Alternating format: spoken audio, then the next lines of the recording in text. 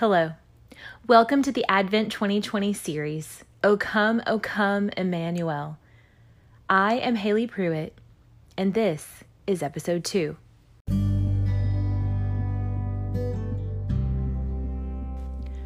"2020 has obviously been a year of strange challenges and even devastating compromises.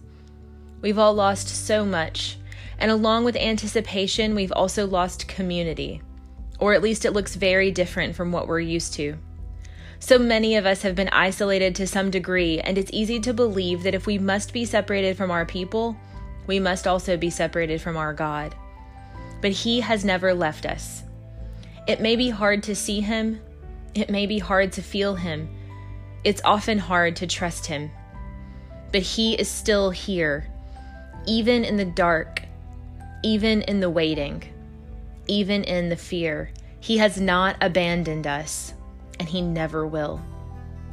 As we begin this season of Advent, we are both remembering and looking forward, a mode of reflection to which God has called His people for centuries. He has His people stack stones, live in tents, share feasts, free slaves, return property, and all sorts of strange things to remind them of His own faithfulness. It is only in the remembering that we can be confident of the hope of what is to come. Isaiah prophesied that a virgin would have a son named Emmanuel, which means God with us.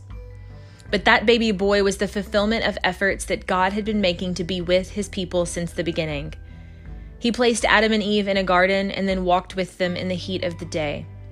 He called Abram to follow him to the promised land and blessed him with a family the size of a whole nation. He sent Joseph ahead of his brothers to Egypt to work out the plan that would save their lives from the famine. And God was with Joseph all the way.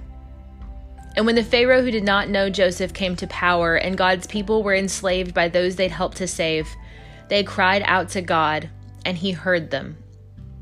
Remembering His covenant with Abraham, He knew it was time to act. God appeared to Moses in a bush that was on fire but was not consumed, sending him back to Egypt to lead a people he barely knew out of captivity, to the land God had promised to Abraham long before.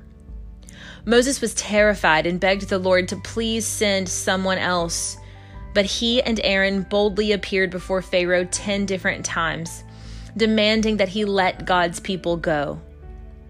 Pharaoh continued to deny their requests and the power of God to send plagues upon the land until he lost his own son. The night of the final plague, Moses told the people to prepare lambs and unleavened bread for a quick meal and to paint their doors with the blood of the lambs. This was a sign to the Holy Spirit to pass over those homes protected by the blood. The people listened, packed their things, and ate quickly, readied for the signal to go. That night, millions of people were led out of Egyptian captivity into a land where they could be only with their God. God showed up to part the Red Sea so they could cross on dry ground, but He also stood directly between His people and the Egyptians in the form of a cloud that distracted their enemies. He was both before and behind them, ushering them to safety with His own hands. His people were marked by the blood of lambs and goats that could not possibly have atoned for all their sins, but it did give them a peek into the sacrifice that was to come. God has called His people to remember through feasts and rituals for centuries. One of the major celebrations in a Jewish year is Passover, to remember the time when God was with them, leading them out of captivity and into a land where they would be ruled by and loved by only Him. In the last days that Jesus spent with His apostles on earth, He celebrated this feast of remembrance with them, knowing that soon He would become the new and final Passover lamb Himself. He drank this wine of the old covenant for the last time, signaling a new promise. He would sacrifice Himself, giving His blood to save them. But then He would also return to rule and love them forever. It's often difficult for our weak and broken human minds to fathom the already but not yet, the both forward and backward and all around presence of God. He exists outside of time and is not bound to our linear understanding, but He does use it to remind us that because He has always been with us, He will continue to be so in the future. As we look back beyond the baby to the entire history of God's people, we see him come through for them time after time. They were looking forward to the birth of the Messiah, and we will spend the next few weeks joining them. But ultimately, the goal is to remember that his coming was both a fulfillment of promises and a making of new ones. Emmanuel is not just a baby in a manger in a stable beneath a star in David's town. Emmanuel has been God's desire since the beginning to, as he said, make man in our image and to be with them. He was with his people in Egypt and in the wilderness.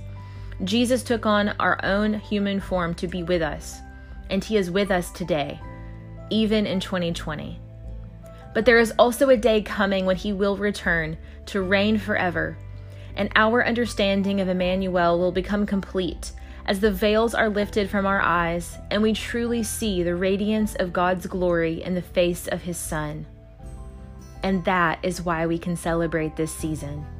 That is why we can have joy and hope and peace and love in a time that feels hopeless and dark. Right now we may feel broken and sad and weary, but just as the old song says, with a thrill of hope the weary world rejoices, for yonder breaks a new and glorious morn. A new dawn is coming. Indeed, it is here already. We can rejoice because Christ the Lord has come, is coming, is here.